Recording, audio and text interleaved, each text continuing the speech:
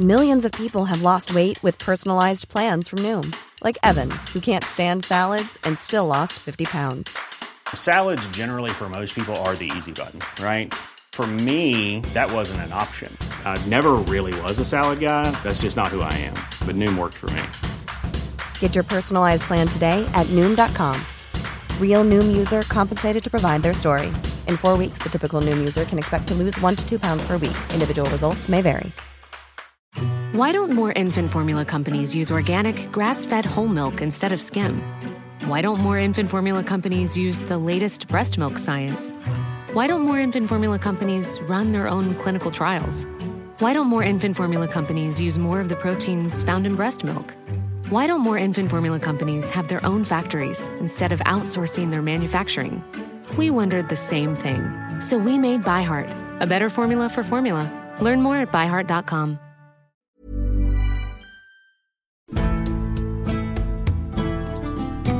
Welcome to this episode of Gone Medieval. I'm Matt Lewis. Today's guest was last here to talk to us about the Warren family. Sharon Bennett-Connolly is back to explore the life of a truly fascinating medieval woman. If you know your early 13th century history, or if you live around Lincoln, you may know of Nicholaa de la Haye. Whether you've heard of her or not, Sharon's new biography of this trailblazer is out now, so you can learn all there is to know. The title King John's Right-Hand Lady only makes this an even more interesting story for me. Welcome back to Gone Medieval, Sharon. Thank you, Matthew. Thanks for having me. It's wonderful to have you back and to talk about someone so utterly fascinating as well. As I say, even if people haven't heard of her before, they're in for a shock, and if people do know a little bit about her, I think they'll be intrigued to learn a bit more about a fascinating character. So to kick us off with, can you tell us what we know about Nicolaa's family background? Where are her family from? Nicholaa de la Haye, she's technically a Norman, but unlike a lot of the Norman families in England, she had Anglo-Saxon English ancestry. On her father's side, she was from the de la Hayes, who were from de la Haye du Puy in the Cotentin in Normandy, and they were actually distantly related to William the Conqueror. Nicolaa's grandfather's uncle was married to William the Conqueror's half-sister. So, distantly related. Henry I did call Robert de la Haye, Nicola's grandfather, cousin. But it just took a little while to search out where the cousinly relationship was. And it's tenuous to say the least, but it is there. On the other side, Nicola's grandmother was Muriel of Lincoln, who was the granddaughter of Colswine of Lincoln, who was an Englishman already in Lincoln long before the conquest, although he didn't have lands before the conquest, and he seems to have benefited from the Norman invasion. He must have been a younger son because he inherited lands from his nephew, who was probably the son of his older brother, and eventually gained some interest in Lincoln Castle, though we don't quite know what. He may have been the first constable of Lincoln Castle, or his son Pico may have been the first constable. But by the time Pico's daughter Muriel was married to Robert de la Haye, Robert inherited the constableship of Lincoln Castle through Muriel, through his English wife. And that's how Nicholaa eventually became the hereditary constable of Lincoln Castle, from her grandfather Robert through her father Richard to herself. If that makes sense. It's a pretty heady mix, isn't it, of this kind of half Norman origin that has this connection to William the Conqueror, who becomes King of England. So you have that connection to the English royalty. And on the other side, this strong Anglo-Saxon contingent. And in Colswine, it's odd that we find someone who seems to gain land from the Norman conquest, even though he's an Anglo-Saxon. We tend to think of that period being about all of the land being taken from the Anglo-Saxons and redistributed to the Normans. So it's interesting to hear about an Anglo-Saxon who seems to have benefited in land terms from the conquest. It is, but when you look at the government of Lincoln at the time, the senior officials in Lincoln after the conquest, most of them were Lincolnshire men. I think it was about 8 out of the 12 leading councillors in Lincoln were natives, and they carried on passing down their positions to their family. So for a long time, it very much belonged to the English contingent in Lincoln, which was unusual for the time. Like you say, most places were taken over by the Normans, but in Lincolnshire, it seems to have carried on with very much a large English contingent in control. So by the time Nicholaa is born, how powerful would you say her family were in England, but also locally around Lincoln? They're closely connected to the castle by this point. Are they a serious, influential family by the time Nicholaa arrives? They were an influential family. They were on the wrong side of the crown for a little while, because during the anarchy, 1135 to 1154, they appear to have supported Empress Matilda. So there's no sign that the de la Hayes were actually in Lincoln Castle at that time. They must have been kicked out by Stephen and his own man put in charge. But as soon as Henry II came to the throne in 1154, he confirmed Richard, Nicholaa's father, in possession of Lincoln Castle, saying that there's a charter that actually says that Richard's in possession of Lincoln Castle as his father had been before, which is our proof that it's a hereditary position. But yeah, throughout Lincolnshire, they had originally 20 knights' fees, but when the lands were redistributed or reassessed, it went down to 16 knights' fees. But they had lands north of Lincoln at Brattleby, south of Lincoln at Swayton. They founded an abbey called Barlings just to the east of Lincoln, which was a very influential abbey at the time. And Alice de Lacy, who was the wife of Thomas of Lancaster during the reign of Edward II, is actually buried there. And it seems that they weren't the most powerful family in the area. In the 1150s, there was also a gentleman named Gilbert de Gant, who was named Earl of Lincoln by King Stephen. And his son was later Nicholaa's sworn enemy, sort of thing. There seems to have been this rivalry between the Gants and the de la Hayes that looks like it had gone on quite a while by the time of the 1217 Battle of Lincoln that Gilbert de Gant was involved in against Nicholaa. We've got a 12th and early 13th century turf war going on for control of Lincoln between two families. Yes. There's a musical in that somewhere, I'm sure. So we know this is a culture in which female power is unusual. How is it that Nicholaa inherits in her own right and has all of the authority as Nicholaa rather than as the wife of someone else? Nicholaa is the eldest of three sisters. Unfortunately for Richard de la Haye, he didn't have a son. So Nicholaa, as the eldest, usually with female inheritance, with primogeniture, if there's a boy, everything goes to him. With girls, everything is split between the three girls. But you can't split a castle up. So the eldest girl, Nicholaa, got the constableship of Lincoln Castle. Of course, as you say, girls are not supposed to control castles. They're not allowed to fight and they're not allowed to be in command. So Nicholaa had to marry. And she was first married to William FitzErnis, who died in 1178. And then a few years later married Gerard de Camville. His family had been royal servants for quite a while. But in 1215, Camville died. And this was at the height of the Magna Carta crisis. By this time, Nicholaa was in her 60s and declared herself femme sole. As a widow, she was allowed to control her own lands. And for some reason, she was also allowed to stay in control of Lincoln Castle. And as you say, became probably the most powerful person in the region. In 1216, John made her even more powerful by naming her Sheriff of Lincolnshire just a few hours before he died. I was saying to an audience one day, they always say that the best thing John ever did was die when he did. And I said the best thing he ever did was actually name Nicholaa Sheriff of Lincolnshire, then die. Just before. But yeah, because of her relationship with Lincoln Castle and the lands she had throughout Lincolnshire, she was a powerful draw. She commanded the loyalty of a lot of people. So she was the right person to be in charge of Lincoln Castle when it came under attack. So becoming a femme sole, just to clarify, that is essentially her saying, I'm not going to marry again. I'm going to operate in my own right. I'm a sole woman, a lone woman. Yeah. I don't need a man anymore in my life, and I don't want a man anymore in my life. And it meant that she had control over her own finances and her own lands. She could make all the decisions, and there was nobody who could take them from her. It was the one time that a woman could be in control of her own life was when she was a widow. And how did that status as a femme sole and as a widow affect her own authority? Was there any question about whether her power ought to devolve to her children, to her son, for example, or be taken away from her? Or was everyone quite comfortable allowing Nicholaa to carry on? There doesn't seem to have been a question of it going to her son. Most of the history books suggest that her son, by the time of Magna Carta, was on the side of the rebels. So he wasn't going to get Lincoln Castle. Nicholaa did actually attempt to resign her position as Constable of Lincoln Castle in 1216. When John came to Lincoln, either in the February or the September, there's a scene that was recounted in Edward I's 100 Rolls, where Nicholaa meets him at the gates to the castle with keys in hand, saying that she's too old and tired to continue in the onerous duties of constable, and resigns her post. And John insists that she stays in place.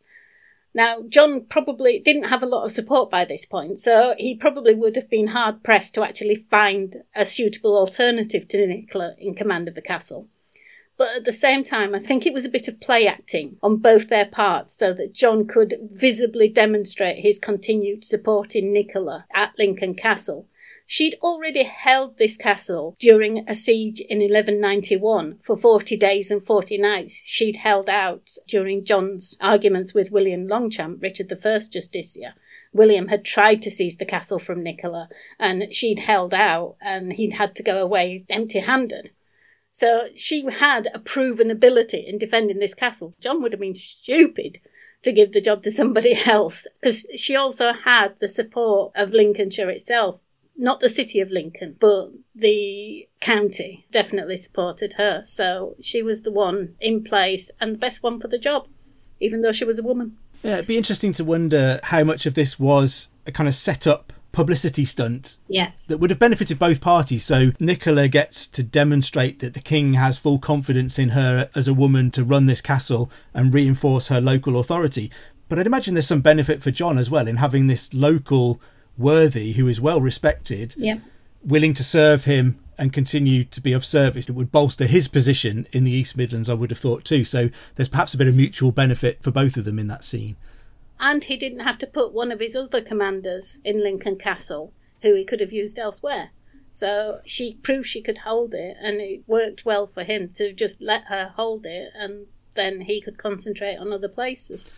And you mentioned that Nicholaa becomes the first ever female sheriff, not just of Lincolnshire, but anywhere in England, which is an incredible achievement for her to hold. Yes. How does she go about becoming sheriff? How does that fall into place? To start off with, I guess, why is she considered so key to keeping Lincoln secure for John? Yeah, like I said, she did have the support of Lincoln. She knew the castle inside and out. It had been her home. She probably wasn't born there. She was probably born in the village just north Brattleby, which was her father's barony. But she would have known the castle from childhood and everybody in it, and she knew its strengths and weaknesses. So she was the person for the job. As to making her sheriff, her husband Gerard had been sheriff from 1199 to 1205. So there was this tradition of the constable being also sheriff. And Lincoln was a secure castle. She was already holding a lot of the taxes and fines and hostages that John had collected. There's these letters from the close and patent rolls of between John and various people, including Nicholaa, Philip Mark, the Sheriff of Nottinghamshire, and other people, where John's ordering the release of money from Lincoln, the release of that Nicholaa sent hostages to Philip Mark, or take the ransom payments to release hostages. And she's very much involved in John's government and in the day-to-day running and movement of money and people. And when she's appointed as sheriff, was there any objection or pressure against that? We've talked about the idea that she had a fairly strong local rival. Was there any bid to dislodge her before or during her appointment? Not then, no. Not from what I found. Not until after the Battle of Lincoln. After the Battle of Lincoln, things changed a little.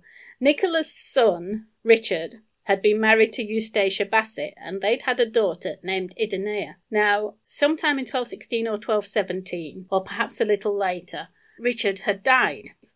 He'd already been on the side of the rebels, so his daughter Idomenea had been made a ward of the court, and her wardship had been sold to John's half-brother, William Longspay, the Earl of Salisbury. And he married little Idomenea to his son and heir, William Longspay. Keep the names in the family, so it gets really confusing. So William II was married to Idomenea. So William I thought that it would only be right for him to have control of Lincoln Castle and Lincolnshire, so he could protect it for his son's sake, who would eventually inherit once Nicholaa did the decent thing and died.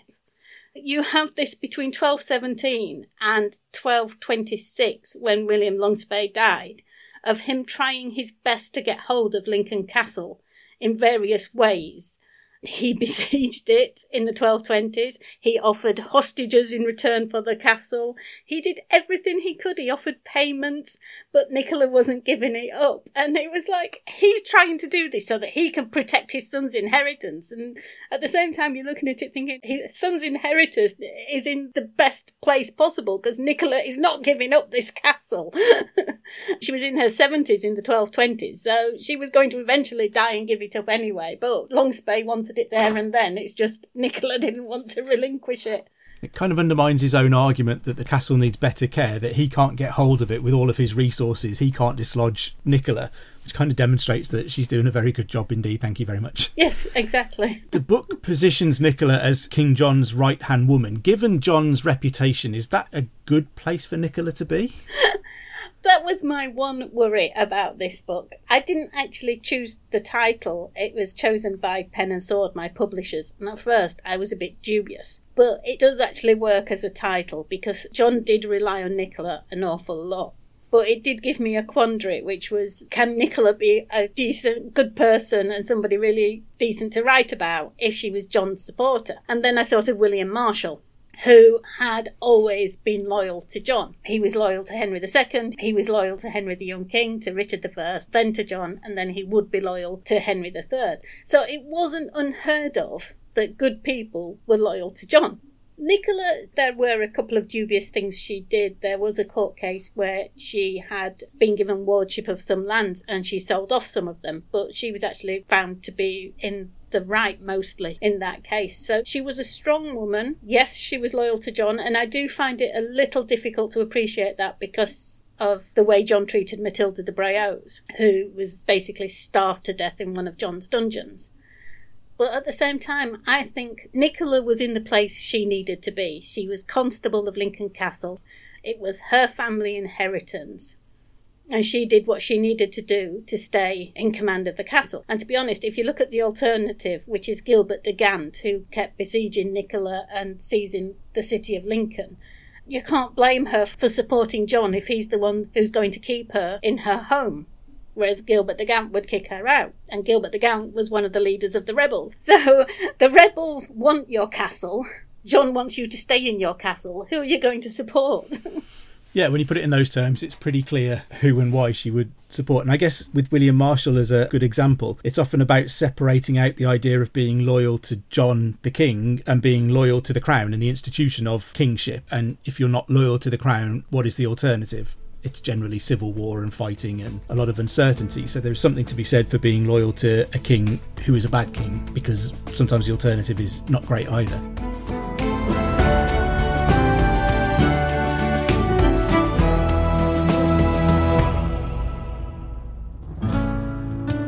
I'm Professor Susanna Lipscomb, and on Not Just the Tudors from History Hit, my guests and I run through the full gamut of human emotion and experience. From the heartbreak of the Virgin Queen, Elizabeth not being able to marry arguably the only man in the world she ever really wanted to marry, may have for that reason not married anyone else, to a prenatal battle of the sexes. A male and a female seed meet in the womb at conception, and whichever one is stronger determines the sex of the unborn child.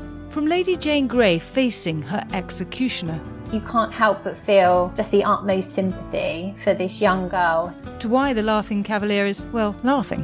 He strikes me as someone who goes off on a sort of swaggering booze-up. Subscribe now to Not Just the Tudors from History Hit, wherever you get your podcasts.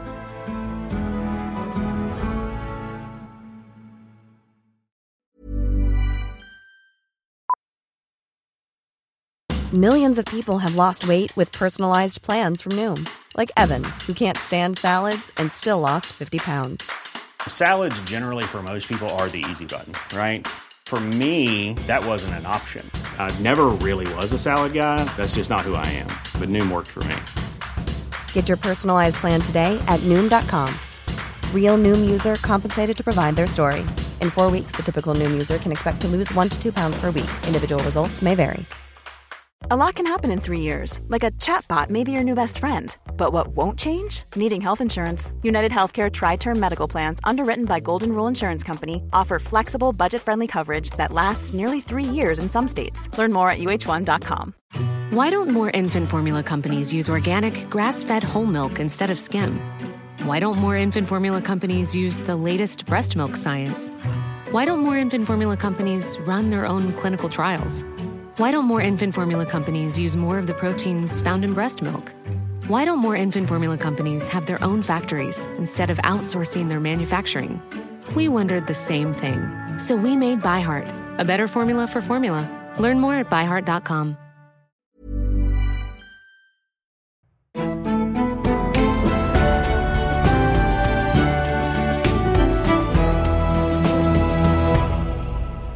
Do we see, in the aftermath of John's death, before we get onto the Battle of Lincoln and her key role in that, do you think that association with John had any effect on Nicola's reputation? Does it damage her, or do we see her rise above it? Does it cause her problems later on, or does she manage to come out unscathed by that close association with John?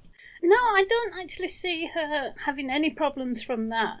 Her later problems arise from her rivalry with William Longspay. But whilst she was in command of Lincoln Castle, all the chronicles, except for one Frenchman, who I think was a sore loser, see her as a noble woman, a good dame. William Marshall himself says it would be dishonourable not to help so brave a lady. So they do see her as a strong, brave woman. Then how important is Lincoln in the aftermath of John's death? So efforts are being made to secure the throne for the 9-year-old Henry III in the face of what appears to be a very successful French invasion by Prince Louis. How critical is Lincoln to everything that falls out then? By the time of John's death, most even of his household knights had gone over to the rebellion, which was, as you say, it was led by a bunch of English barons who were rebels with the support of Prince Louis of France, who had been proclaimed king in London, and by the time of John's death held about half the country. The only royal castles that were still holding out were Dover, Windsor and Lincoln. So Lincoln Castle, with the other two, was seen as a sign of resistance to the French invasion. Now, luckily, with John's death, some of the English rebels decided to come back to the royal fold, mainly because they weren't getting what they wanted from Louis, who was rewarding his French friends rather than his English allies. But yeah, Lincoln holding out was a good sign of resistance, and it was a symbol to the rebels. The royalists did still stand a chance, so it was probably one of the reasons that people were coming back to Henry III's side, as well as the fact that he was a young king. You couldn't blame a 9-year-old child for the actions of his father. No one really wanted a French king in England. There were a lot of factors, but the symbols of resistance of Lincoln, Dover and Windsor would have been strong physical symbols of the fact that there was still strength in the royalist side. Yeah, I think the biggest boon for Henry III's side was simply that he wasn't John. John was gone, and that was done with. Yes. So we know that Nicholaa is constable of Lincoln Castle during a siege. The rebel army and the French army arrive. Do we see Nicholaa playing an active part in protecting the castle from that siege? Do we see her actually directing events? I certainly see her directing events. She wouldn't have been expected to fight. She probably didn't hold a sword. She did have a deputy who was sent to her in January 1217. Geoffrey de Surland, who was appointed deputy of Lincoln Castle and her deputy sheriff as well. And he had already held Wallingford Castle, I think it was. So he had a track record of being a good soldier. So he was the one who was expected to fight, but she could well have posted soldiers to where they were most needed, made sure that they had adequate provisions, rationed the food and the water to make sure that there was enough to keep going. Because it looks like, at first, when I first did the research, it said that Nicholaa was under siege from March to mid-May in 1217. But as I've looked further into it, it actually looks like in 1216 Nicholaa had paid off Gilbert de Gant, the leader of the rebels, to leave Lincoln. He'd seized the city and besieged the castle, and she paid him off to leave Lincoln. But he seems to have come back as soon as John died. So he was back in Lincoln at the end of October 1216. He'd seized the city and was laying siege to the castle. It seems to be that March was when the French reinforcements arrived to make the siege a little tighter, and they brought in siege machinery like trebuchets. So she had been under siege for about 7 months by the time of the Battle of Lincoln in May 1217. So she must have been really careful with the provisions and making sure that everybody had the supplies they needed, the arrows and crossbow bolts that they would need for defending the castle. She was in the castle all the time, so she was present as a symbol of resistance to those outside and those inside equally. And the thing is with Lincoln Castle, though, I'm not sure how tightly they could have besieged her, because the castle, 2 sides of it are within the city, so the rebels could really keep an eye on that, but 2 sides of it are basically the city walls, and she had several postern gates. So I think she probably could have got some supplies in, so long as they were careful. So I don't think she was ever going to run out of food, but certainly you have to make sure that you have enough food, and you don't know when your next supplies are coming in, because if the convoy with the supplies gets ambushed or something, that's your food for the week gone. So she had to keep a tight rein on food, artillery, and her soldiers, and make sure that anybody who got hurt was looked after, and make sure there were no desertions, keep spirits up, which she certainly would have been able to do, I think. Her resistance there, and this growing army of rebels swollen by the French then coming to Lincoln as well, seems to be what attracts William Marshall to make an all-out attack on the rebels and the French forces at Lincoln. To some extent, he stakes the future of the Kingdom of England on believing that Nicholaa will hold out within the castle and that he can sort of sandwich the rebels between his army and the castle. So how important do you think Nicholaa was ultimately to what would become a royalist victory at the Battle of Lincoln? Do we see the castle playing an active role in the fighting as it's going on? It certainly did. The fact that it held out long enough for Marshall to muster an army in order to march on Lincoln is one thing, given that, like I say, she was under siege for about 7 months and tightly for 2 months. And then once they marched on Lincoln, there's this scene in the Histoire de Guillaume le Maréchal where the French and rebels actually come out of Lincoln once Marshall's appeared on the plain north of the city. The rebels come out to look at the army. Marshall's plan was a field battle, a battle in the field in front of the castle walls.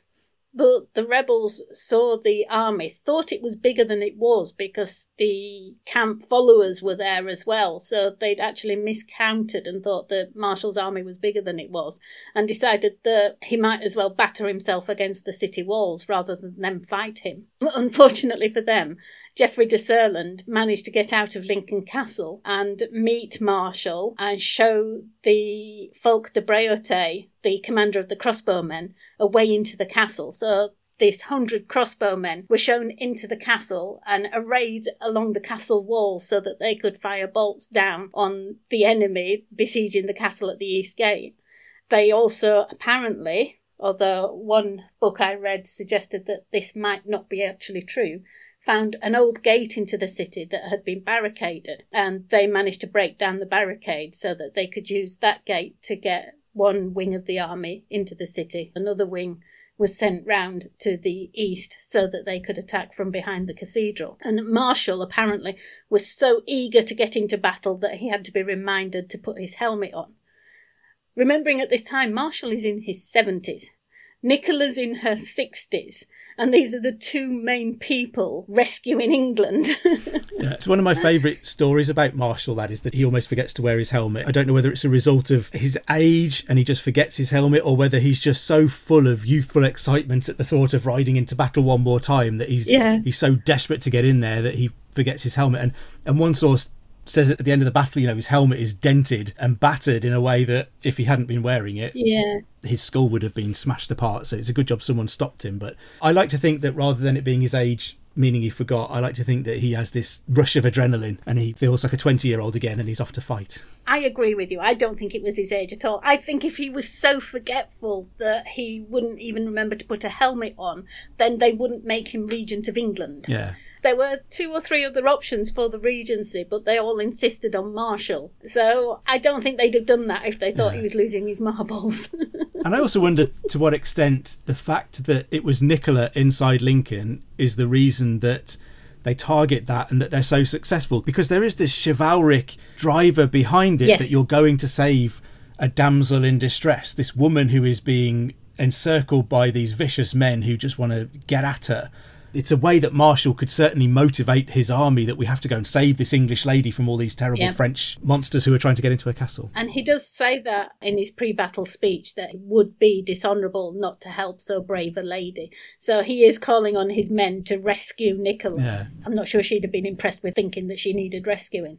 Maybe she's pragmatic enough to think whatever works, you know, if that's what motivates the men, then go for it. Yes, Marshall did make this decision, that a battle decisive, that it could turn the tide of the war, and he decided it would be Lincoln. Because mostly everybody seems to think that medieval history is all about battles, when actually most medieval history is about avoiding battle. Yeah. Because battles were so difficult to predict.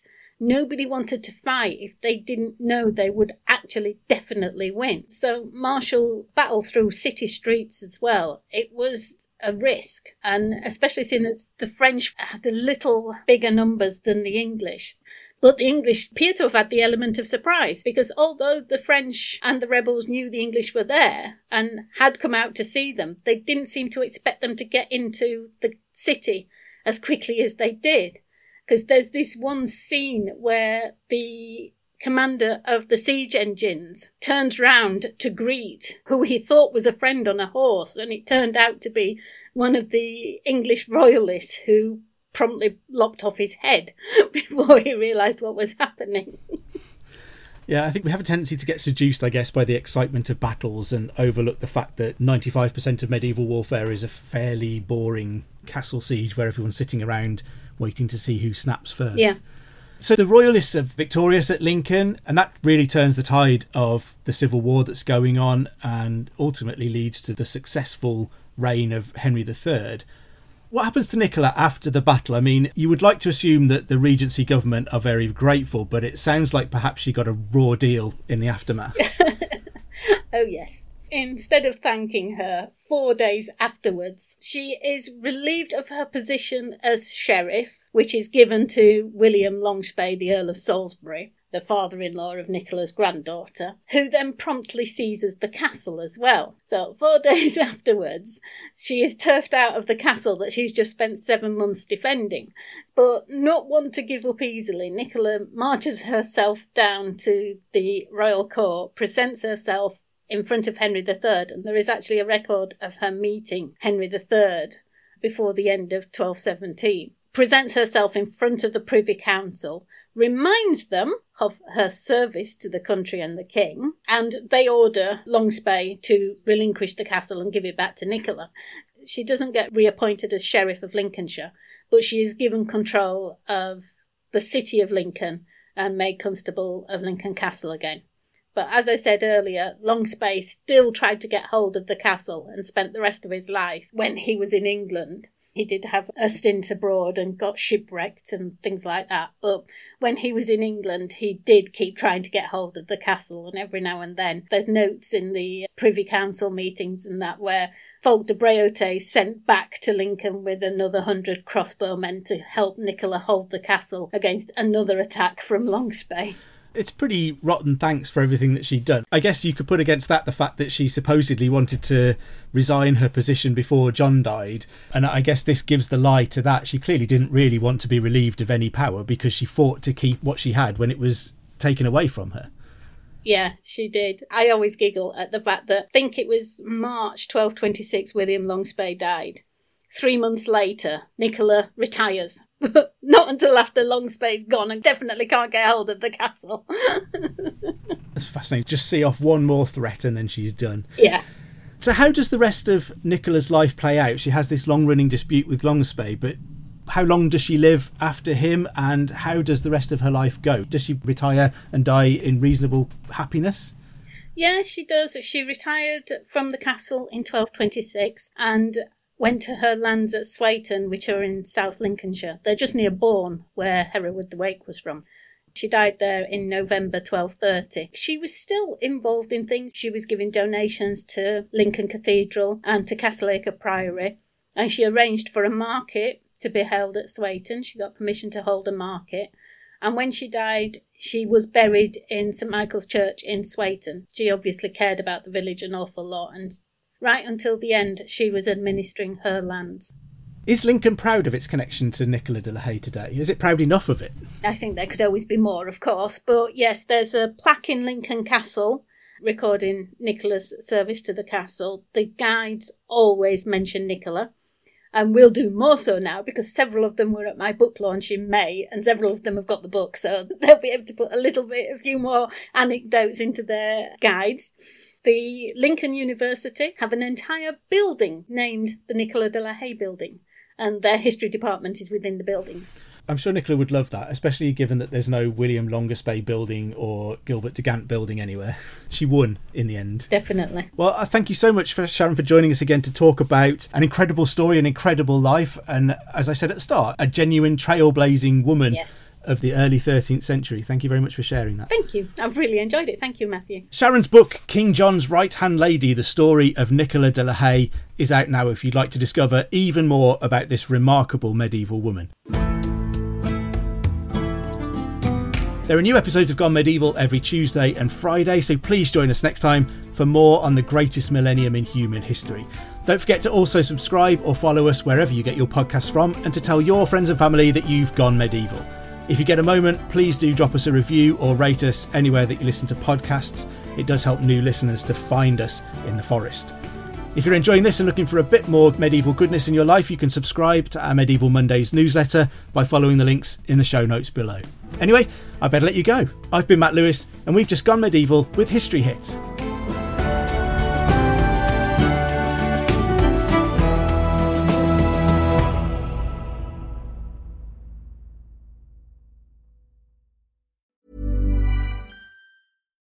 Why don't more infant formula companies use organic, grass-fed whole milk instead of skim?